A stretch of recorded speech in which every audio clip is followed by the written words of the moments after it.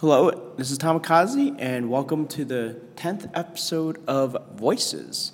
And today we have Shelly with us. And Shelly, could you describe to us, for the listeners out there, you as a cartoon character? My cartoon character would be named Shelly Poppins, because that's what I'm trying to make a stage name out of. Not really sure how that's going.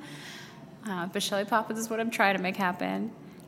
I don't know. I feel like Bitmoji is pretty accurate for what I would be if you look at my Bitmoji. It's just like this little spunky, ridiculously long hair. If I had magic powers, they would come from my hair. Oh. Yeah. But just this little spunky, like, sort of sporty, cute little chubby, super long hair. Bubbly and goofy. Yeah. Yeah. That's awesome. Yeah. Long hair. Yeah, you can have powers from that. Yeah. Yeah. I've been on a Mortal Kombat kick lately, but there's a superpower, like a move with a hair move in that, which is kind of goofy, but it's actually not goofy at all. It's actually quite powerful. Yeah, no, superpowers from hair most certainly. Turn my hair into daggers. I could. Yeah. Do some serious damage with it. I could do some serious damage with this. It's. Yeah, hairs and daggers. Yeah, definitely would work. Yeah, or hair that makes what's some of the superpowers? Like I think there was episodes of I don't know if you ever watched Smallville. Yeah. Yeah. So there's an episode of Smallville where one of the teachers had some kind of ability to kind of seduce. So hair that seduces would also work.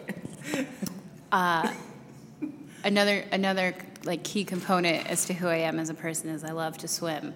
So maybe my hair could be some sort of like mermaid transformation powers, and I become like a super mermaid. Yeah. Yeah. Which is great. Yeah, that's awesome. Now I've known Shelly from karaoke. Actually, most of the people I'm interviewing is usually from karaoke, but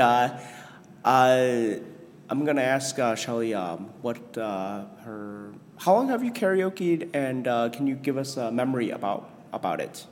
I've been trying to think a lot, knowing this interview is coming, about my first karaoke memory, and there isn't one. There just always has been karaoke. Karaoke will always be. It just exists. Growing up, we always had like a karaoke night at the local Applebee's. Oh, wow. So it'd be like happy hour for all the grown-ups, and then like kids would come for the beginning part, at least. Sometimes they'd stay for the whole thing. But that's my like earliest karaoke memories. I got real into it when I moved to DC though. Yeah. And that was about 4 years ago. Okay. What are your musical influences? So I used to be ashamed to say this, but I'm pretty basic when it comes to my music. I'm a basic bitch, and I own it now. I grew up out in Colorado, so a little bit of country influence, a little bit of Carrie Underwood, Kelly Clarkson, basically music that was super popular in like 2002. Okay. It's when I discovered music of my own taste rather than just listening to what my parents had on. Yeah. Pink was my yeah. All right. Pink's Misunderstood album was my first ever purchase of music, and to this day I love Pink and her kind of off-brand shove it in your face. Mm-hmm. I'm gonna be whoever the fuck I want to be. Yeah. And I feel that. So my sister can actually confirm this. So my favorite Pink song, I actually do have a favorite Pink song, and it is Family Portrait. The music video for Family Portrait is just awesome, and the vocals on it is just so emotional. It's, yeah. Yeah, I can't watch that video without crying Yeah. And like it's great. It's beautiful. Have you seen her Fucking Perfect video? No, I have not. It's newer. It's also really emotional, and it uses a child actor again. And I think putting children into music reaches people on a deeper, different emotional level. I feel like a lot of pop music doesn't talk about like children and the effect of the world on children. And Pink's badass mom too. Yeah. Yeah. No, I understand. Yeah. No.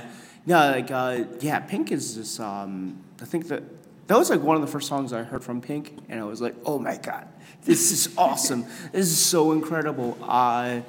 And I actually love Kelly Clarkson's voice. She's just absolutely amazing. The notes that she can hit, you're just like, God, that's so amazing. Right. Yeah, and I try to love all music. So there's great country songs out there. I just don't know as many of them, but I have sang. Dixie Chicks. Earl's Got a yeah, which also got them in trouble. But but aside from that, I mean, it's a song. That's I wouldn't take it too seriously. It's yeah. So with that said, so you've been karaokeing very consistently for the last 4 years, and what is your go-to song? So my go-to song for a long time was Alicia Keys, "If I Ain't Got You." I love that song. It's slow and ballady, and I mean you've seen me perform. I really like slow, powerful, emotional songs, and that one's a little bit more playful, a little bit more R&B. Seems to be universally like accepted. Everyone kind of, regardless of the crowd, you're gonna find someone like nodding their head or singing along.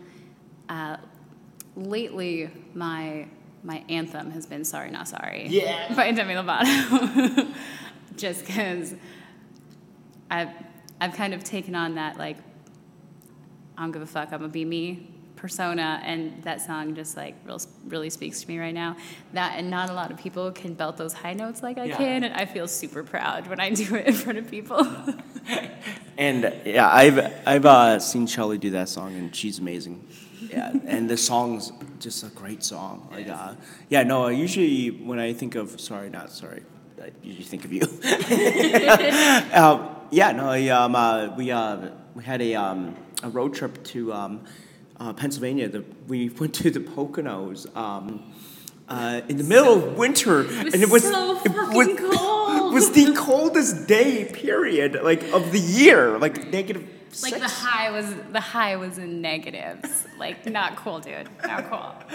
But there was karaoke, and Shelly did "Sorry Not Sorry," which was awesome, and I think that was actually one of the first times I'd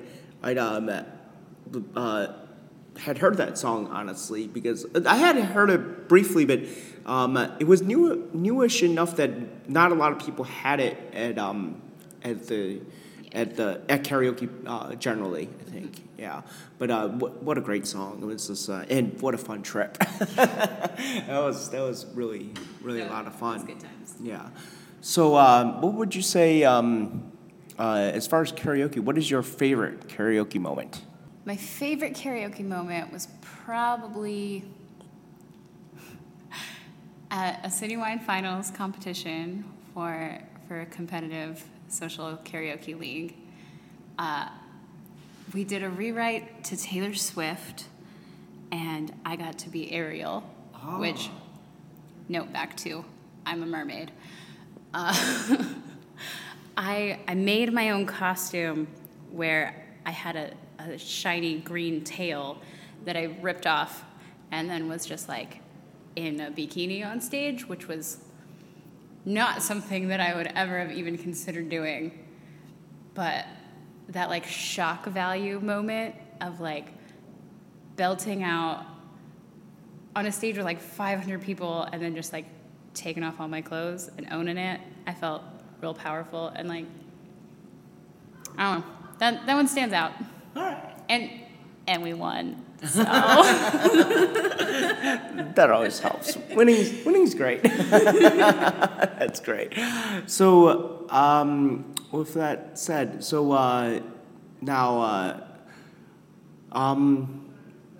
as far as karaoke, like, what does it bring for you? And like, for example, are there specific songs that you're working on right now, or generally, what kind of songs are you looking for when you're looking for new songs? Or, and new songs doesn't mean they have to be out right now. Yeah, new songs, new to you, yeah. There were a lot of questions in there. So like, what? I'm gonna try to dissect that question into subsections. It's like what karaoke is for me. Karaoke is my grown-up time. As a professional nanny, I have no coworkers. I have no adult interaction, and karaoke is a really fun way to make friends and to kind of let loose and just like have a community, which is great, and I love it. So now that I'm not doing songs for competition nearly as often, I'm starting to kind of challenge myself more. I want to diversify my repertoire because now I usually just sing songs that I know that I sound good at and that are going to get a reaction. And now I'm doing songs more so just because I like them and I feel like it. Yeah. And sometimes they can be flops, but I'm learning that it's okay to have a flop. No, I definitely understand that. As in, so Sean Logue knows that I love Queen. Who doesn't love Queen? Well, actually, I think he knows that. I do the songs that most people don't know. But it's one of those things where I usually don't do Queen mainly because I always have a insecurity about, like, as in, I know it sounds weird that I actually would have an insecurity as much as I just go out and just do things, but I do not do Queen as often, and then I find that there's certain ones I still have a hard time working on. It doesn't mean I'm not going to keep doing them. It just means I'm going to keep working on them.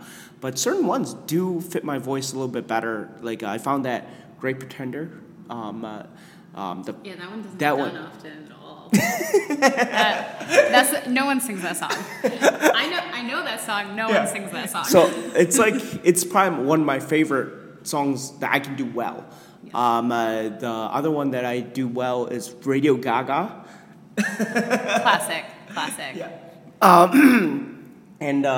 But the other ones are actually really hard. Like Under Pressure is really hard, especially if you I feel pretty confident when I'm doing Bowie. I have a pretty good feel for how I like to portray Bowie but going back and forth with Freddie and Bowie, it's just like, oh my God. If you're trying to do it, it's really difficult. And then Don't Stop Me Now, I love that song, but it's so hard. Killer Queen is pretty fast. Bohemian Rhapsody was actually one of the first songs I think I went out of my way to. When you first start in karaoke, you're like, oh my God, this is such an amazing song. But, it gets done so often that anybody who's usually done it, consistently gone for half a year, everybody, it's a crowd favorite. But most everybody knows how. Where to chime in. So I don't usually try to get too carried away with that one. I like to sing Queen because I can, it's written by dudes and for dudes' voices, but I can still show off my soprano skills.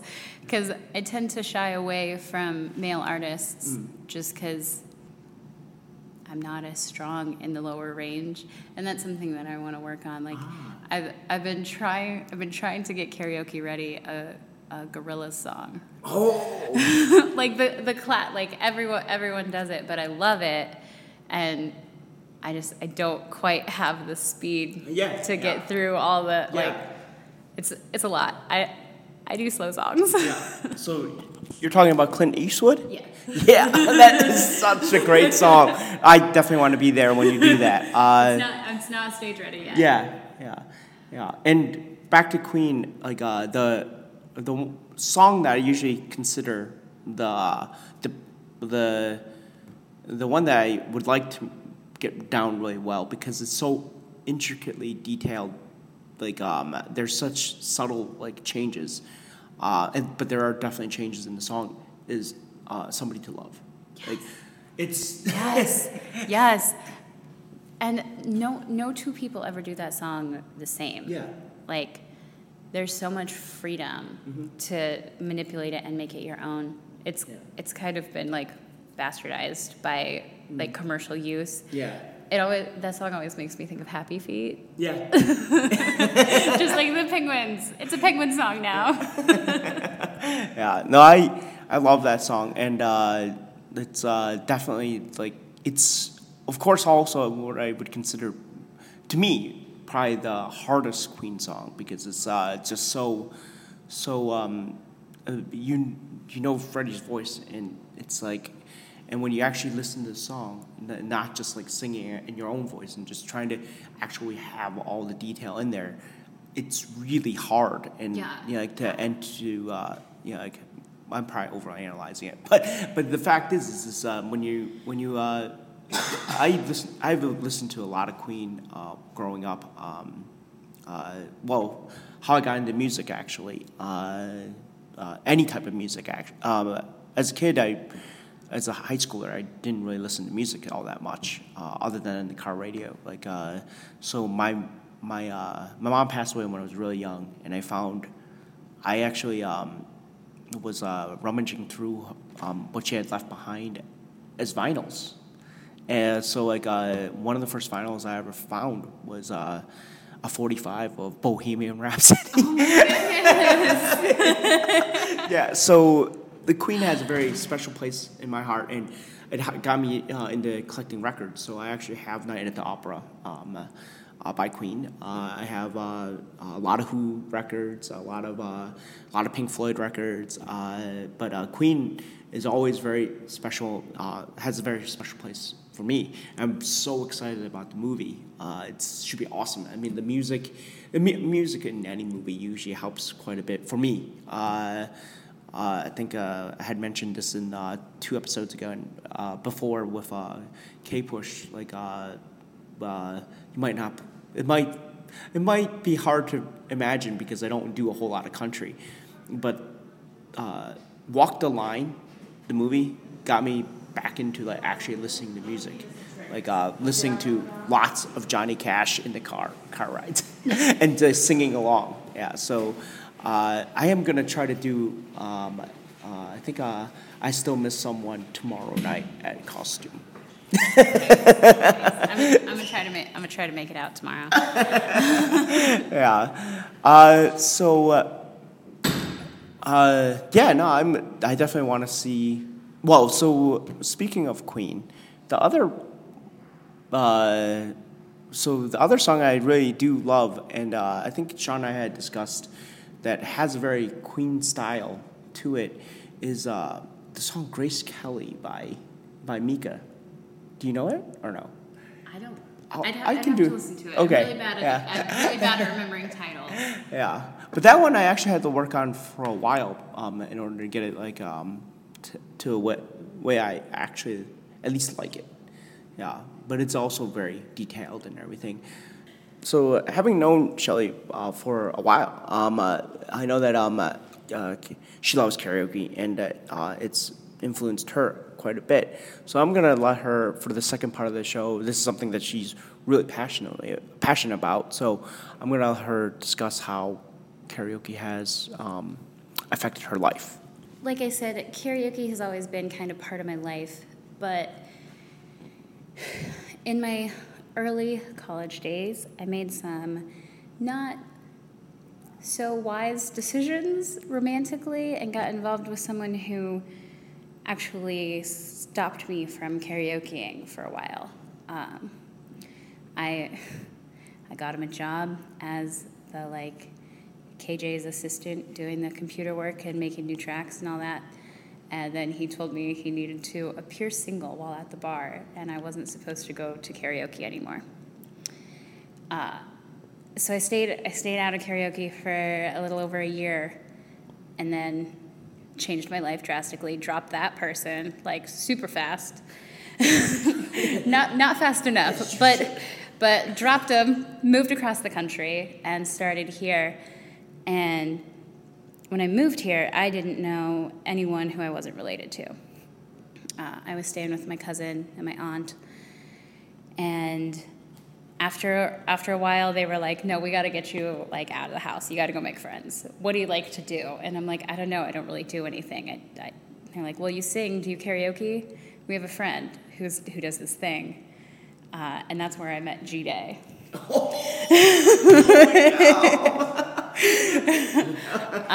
G-Day is my karaoke intro, which we don't really hang out all that much, but I'll always have a special appreciation for G-Day because he introduced me to this world.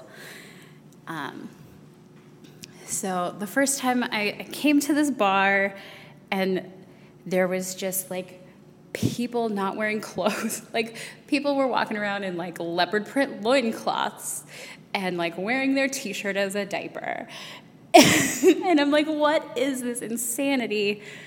How can all these people just be super, everyone here is weird as fuck, but everyone is super chill? So I decided to dive in and join a team that next season. And I feel in doing so, I took back a piece of me that I let fade away for a while. And being up on stage is something that I've always loved. And I was going through so much shit at the time, and karaoke kind of became the beacon of light in what was a really fucked up time in my life. And I kind of latched onto it. And now I wouldn't know any of these people without it. So being around this community and being able to be on stage again, I really started to see myself differently. And I started seeing myself through other people's eyes, which generally is more positive than how I was seeing myself at the time.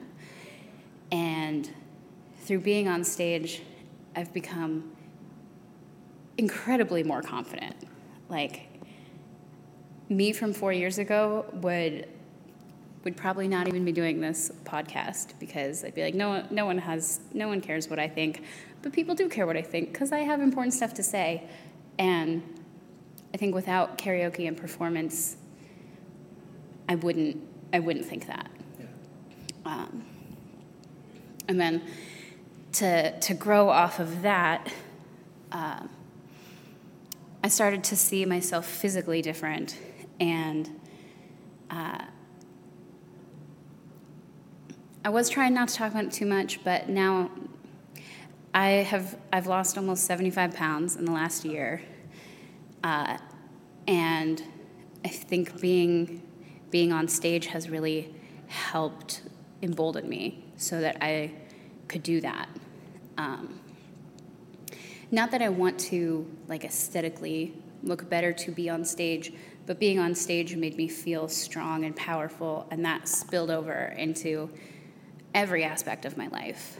I think I'm a better nanny because I perform. I think I'm a better person in general because I perform. And I don't know. I feel like I've gone on a tangent. No. It's actually quite all right. No, I think that's tangents are good. Okay. Tangents are perfectly fine. Yeah, I would say that. I would say there was a time during, when I was, there was a time during my postdoc when I was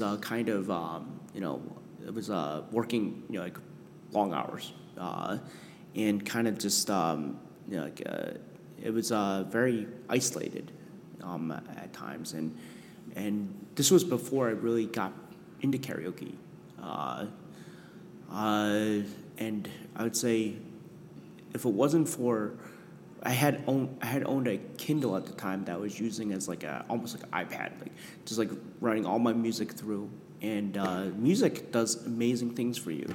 A 45-minute walk at 2 in the morning isn't so past midnight is not so lonely when you are belting out Les Miserables, the whole soundtrack all the way back home. I mean, it's nowhere near as lonely. And when you can feel it, that's and I, at that hour, nobody else, at that hour with no residential houses around, I can belt all I want, not affecting anyone, and I have a good release. And music at the end of the day,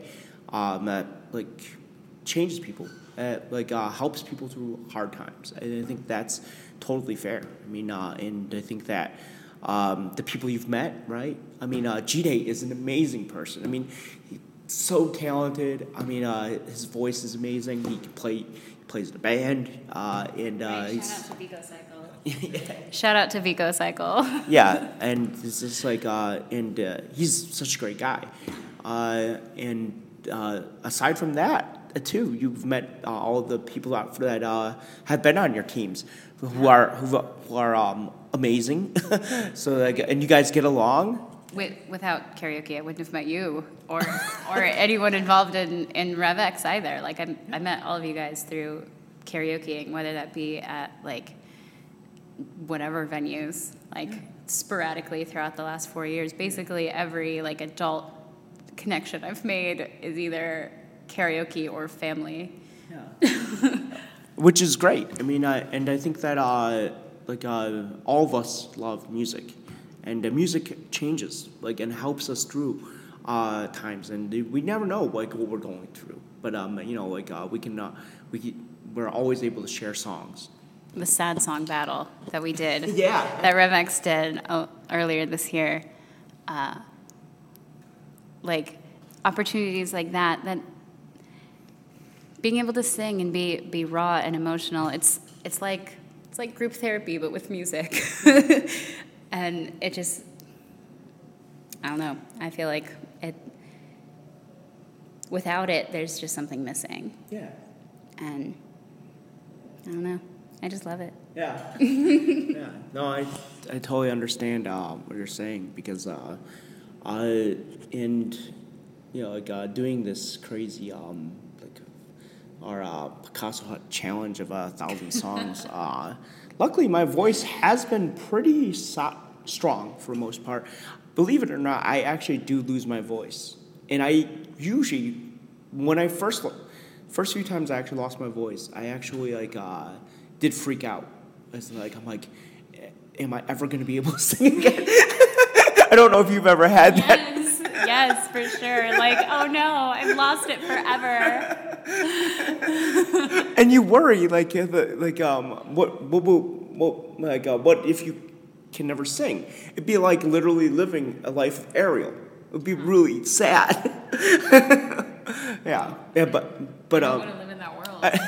I don't want to live in that world where I can't sing. Nope. Yeah, so I think that's we just went into a very interesting place, but I think that it's interesting because I think that I'm not the only one who's ever lost their voice. I do. That's why as much as I didn't really take it easy this winter, but I usually try to take it easier in the winter, and usually, my voice is usually pretty has a lot of power. So, if I wanted to sing 20 songs a day, I usually don't have any problem doing it. I do that in my I do that in my car every day. Yeah, I mean, we have had multiple 20-song karaoke days, which is crazy. But you know, I don't have any problem with that because I love it. There are certain songs I do know that I will lose my voice, especially as much as I do things out of my range. Like you, I definitely have a hard time singing. Singing low is actually really low. Not like Colm Wilkinson, Les Miserables. Like I'm talking about like low, like Metallica low. That will destroy my voice. I can't routinely get down there. Yeah. I can do Johnny Cash low, but like I can't do the grovelly low voice very well. I feel like I lose my breath support when I sing in the lower register. Yeah. Like, which I feel like is opposite for most women I speak to about, like, and Yeah. whenever I'm sick, it's my low register that goes out first. Yeah.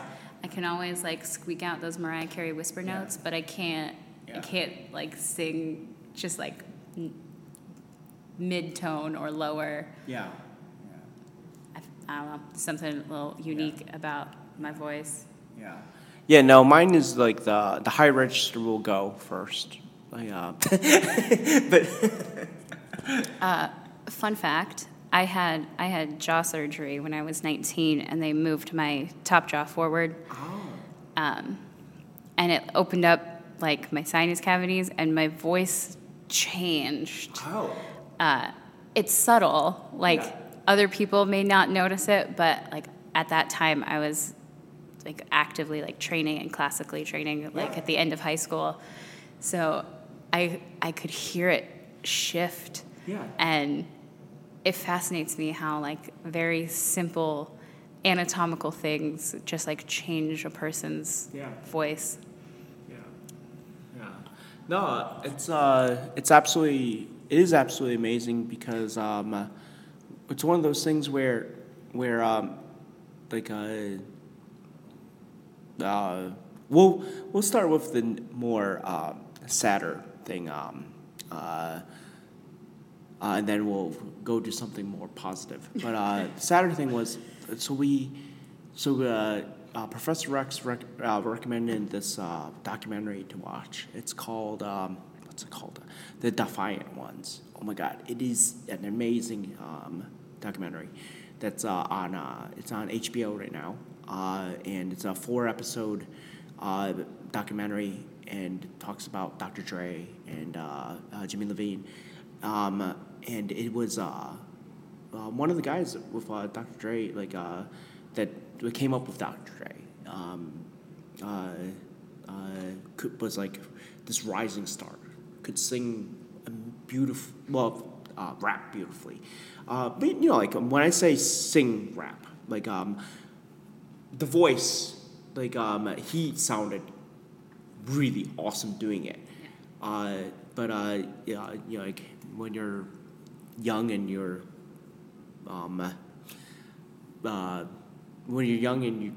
do stupid things, whatever. Mommy, again, you have money and whatever. He was doing things that he probably should not be doing. So he got into a major accident, like I think he got thrown out of his car and everything, and he survived, and he actually looks pretty much the same, but he lost his voice. Like never could get it back, which is really sad. But so very little things can affect your voice. So one of the things that that if you would notice that this has been, so I spend when I'm not doing karaoke, I spend a lot of time watching YouTube videos, and one of the things that's pretty well documented with Freddie Mercury is he has an overbite, right? And he would never allow anybody to fix that. He was always really concerned about the resonance. Like you will not have the same resonance. You will not, once you have something and you're comfortable with it, you don't ever want it to change. And I think that that's kind of but you had something change, but it was for the better, Yeah, which is awesome. Because I had an underbite, so now I have a normal bite, Yeah. which, like, it would be the opposite of Freddie. Like if Yeah. Freddie were to pull back, Yeah. I had the opposite, and it really opened it up. Yeah. There's, I don't know, just a better quality Yeah. now that there's more space in there for sound to bounce around in. It just Yeah. sounds better. Yeah, I actually have an overbite, but I also don't care. As in, I would never. Well, I mean, I would actually consider at some point maybe entertaining like the idea of voice lessons and kind of figure things out. But also like I would still be as silly as I am today. There's a certain level of like comfort level that you get into that you're just not going to want to change certain things. I gotta say, having my jaw wired shut, because I refused to not sing, I learned how to project real well, because I had to project through, like, having it rubber banded all the way closed. Yeah. So I got really good at talking like this without without opening my mouth. Yeah, I would say that's yeah, but yeah, music is one of those things where I sometimes can't believe like how like I grew up playing sports, mainly just sports, and I don't know how I went through all those years like just really just ignoring music. So I just wanted to touch back. I mentioned earlier how like my big karaoke moment that stands out was ripping off my mermaid tail and just being like in a bikini on stage. The very first time that a costume required my midriff to show, we weren't at City Wines, we were at a smaller bar, and we lost the number. And I just about died inside. I thought, like, I felt it was 100% my fault. My team was wonderful and supportive and convinced me that that was just the whiskey talking. But, like, to then go 2 years later, and now I'm regularly performing burlesque-style numbers. Like, I think I've made a brand of taking my clothes off in front of people. Like that's if there's a competition, Shelly Poppins is going to get at least half naked.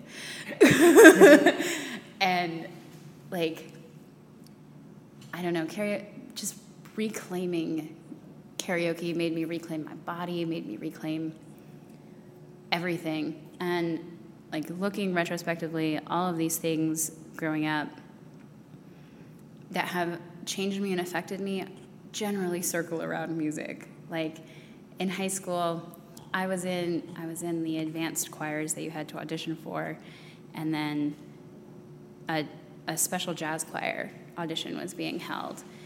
And I thought that I nailed the audition. Got really positive feedback from the director. Was like, I thought for sure I was a shoo-in. They posted up the list, and my name wasn't on it. So I went to the director and tried to like get an honest explanation, like, because I really thought that I did well. So I'm like, give me honest feedback, because everything you told me was positive. And I will remember this to this day.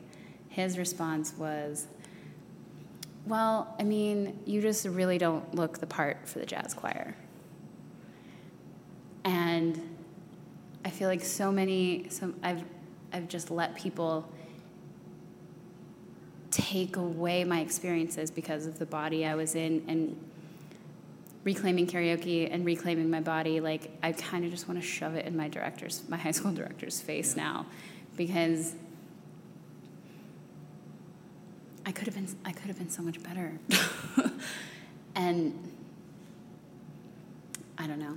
I keep circling this conversation back around just because I don't know how to iterate how important karaoke and performance has been for me. Yeah. reclaiming things like, yeah, it is a thing. As in, I would tell you that I still have, so I do have a side project right now. I'm trying to learn to play a stringed instrument. So I actually own a acoustic electric. I actually own an acoustic electric, but that's not what I'm actually playing. But when I bought that acoustic electric, the guy actually was like asking me what I liked. I was like, oh, I like Pink Floyd. He's like, oh, well, that's something good to aspire to, but you'll never be able to play it. Was it the person trying to sell me a $400 guitars and up, telling me that, like, that's not really the way that you try to sell guitars. I mean, Right. I definitely know the chord sequence and the solo, how to play the solo of "Wish You Were Here Now." I mean, granted,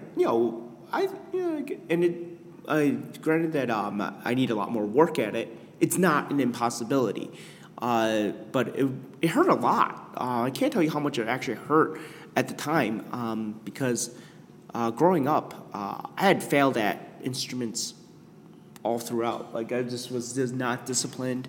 And honestly, my type of discipline is very different anyway.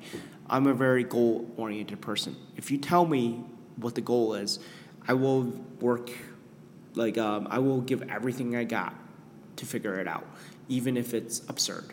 But if there's no goal, I'm not very good at conventional learning. If I don't, I get bored pretty quick, and I just don't learn very well.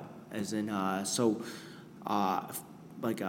at the oboe, failed at the guitar multiple times. Like, I tried to play it once, and then I tried to self-teach myself with this acoustic electric a second time. And I can tell you, whenever we got to "When the Saints Come Marching In," I just was like, this sucks. As in, this is a song that, I don't hate "When the Saints Come Marching In," but if that's the level of as good as I'm gonna get, it usually takes about 2.5 months to get there. If 2.5 months gets you to "When the Saints Come Marching In," this is terrible. Your progress might as well be. And the next song, the song before that, was like "Yankee Doodle Comes Down."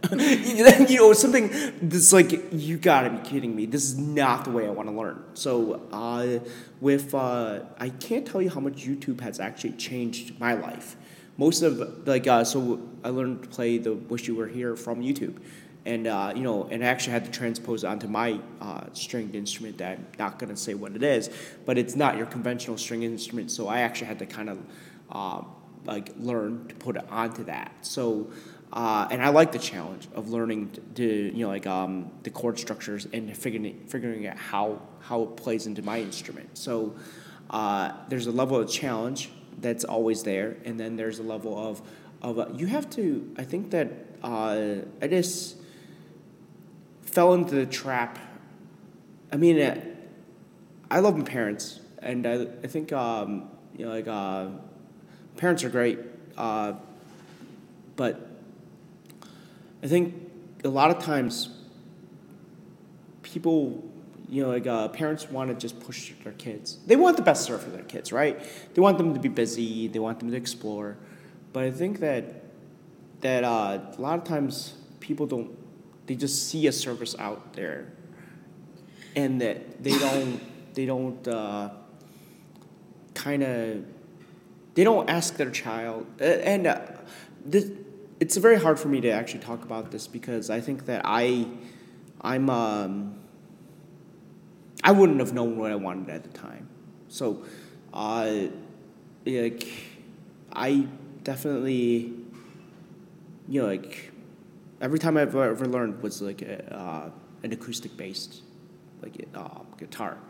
I probably would have wanted a light, I would have wanted a Fender, honestly, an electric Fender that I could just rock out, honestly. And with the music, I mean, if I now I know what I want.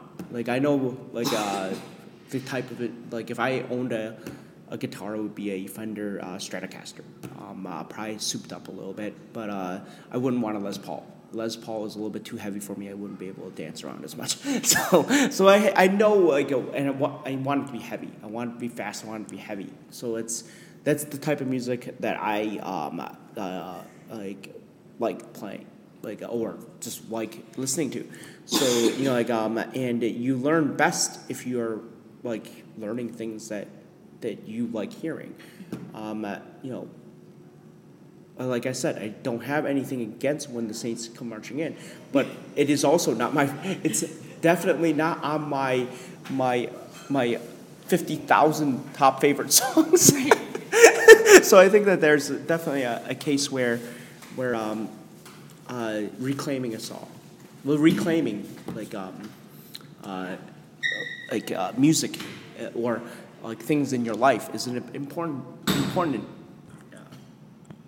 Yeah, I don't like when people tell me that things aren't for me. Yeah.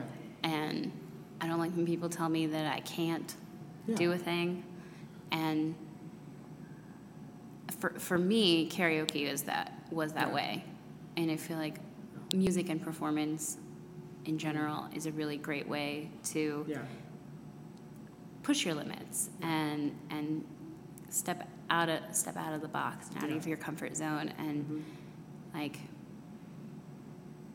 you just gotta do it. Yeah.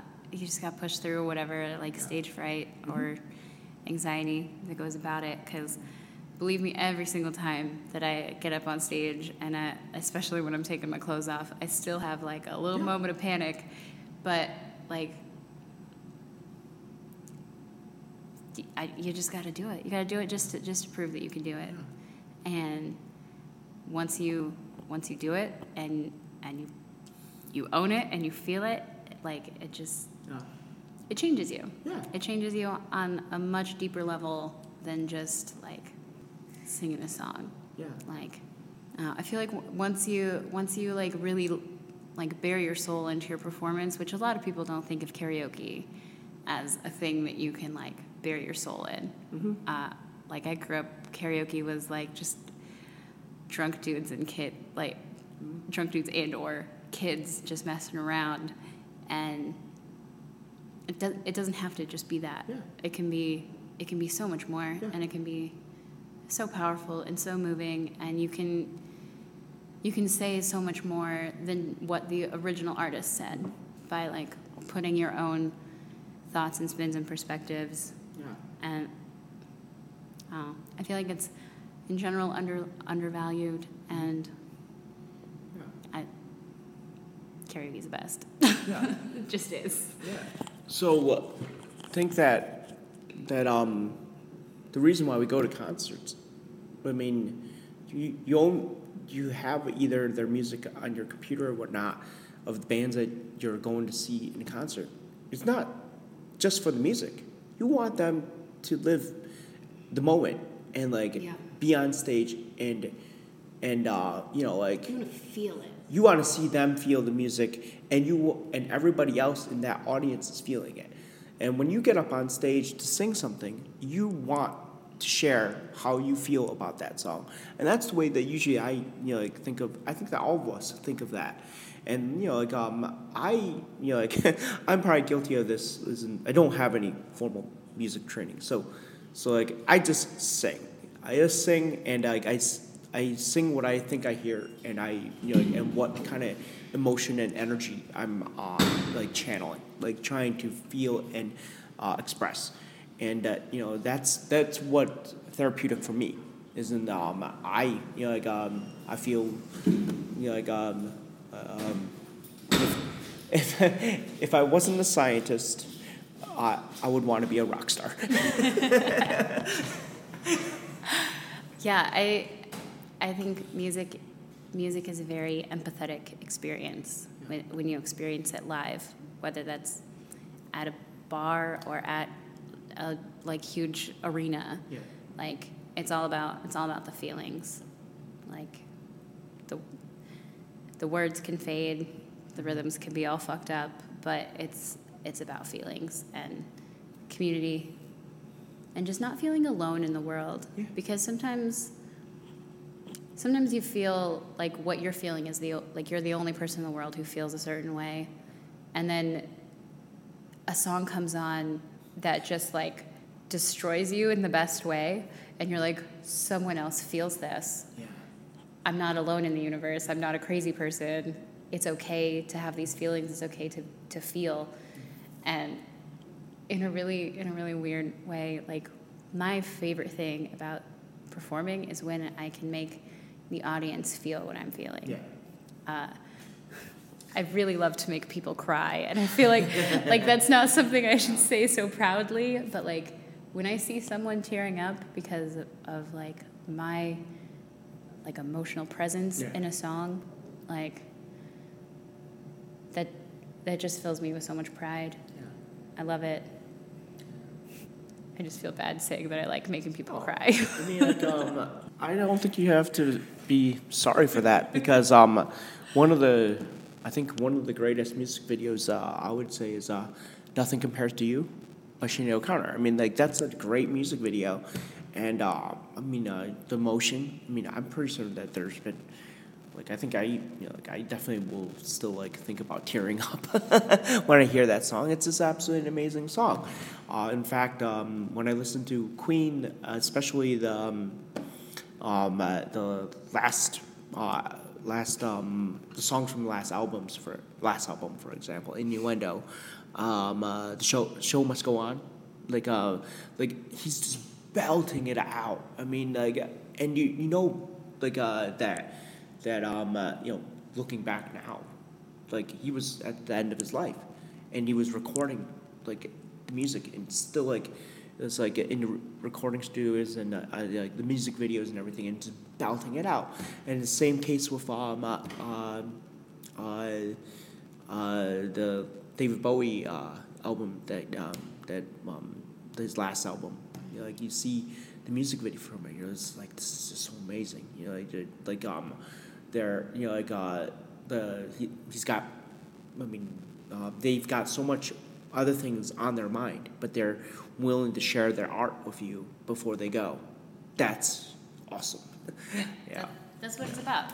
That's what music is about. Is sharing. Yeah.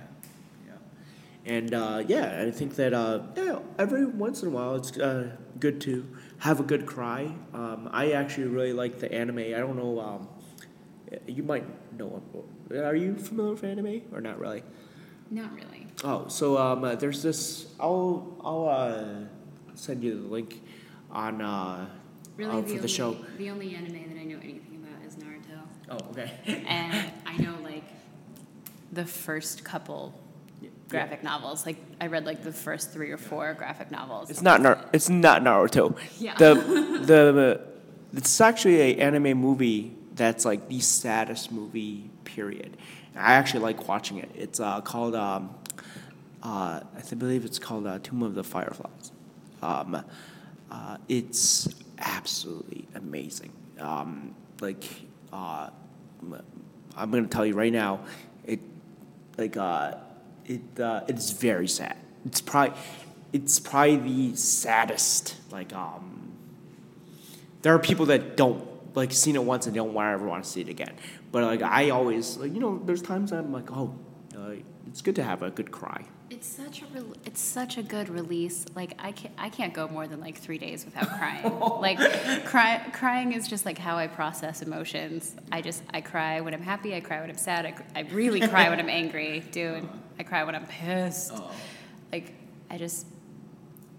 water just falls out of my face all the time. Yeah. But, no, I mean, I think that there's, we have all these emotions, right? And sometimes it's okay to be sad sometimes. I mean, because if you, if you don't allow yourself to be sad, I think that it's also... It catches up. Yeah.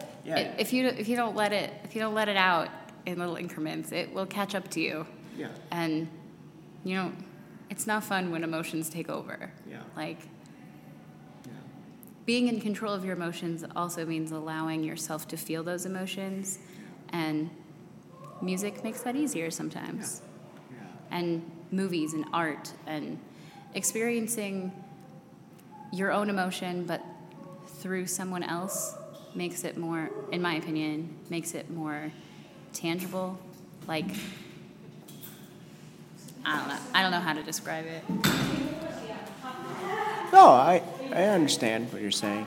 Yeah, yeah, and it's definitely like I mean, so this last segment has been really been really great. I mean, it always is. But I mean, like I have a lot of fun doing this. So, but we covered like re-owning, like repossessing something that somebody tells you that or took away from you. Like that's just nonsense that somebody would be like, oh, I need to appear.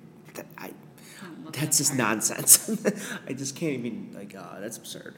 But I'm so happy that you were able to reclaim, and you have a lot of fun doing this. I mean, all of us have a lot of fun doing this, and it's okay to be sad. And like every once in a while, you need a sad song.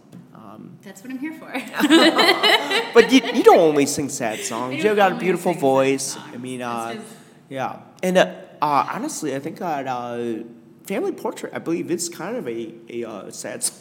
Not kind of. I'm pretty sure it is very sad. Yes, like there's no kind of in that. Like the whole song is about the destruction of a family. Yeah.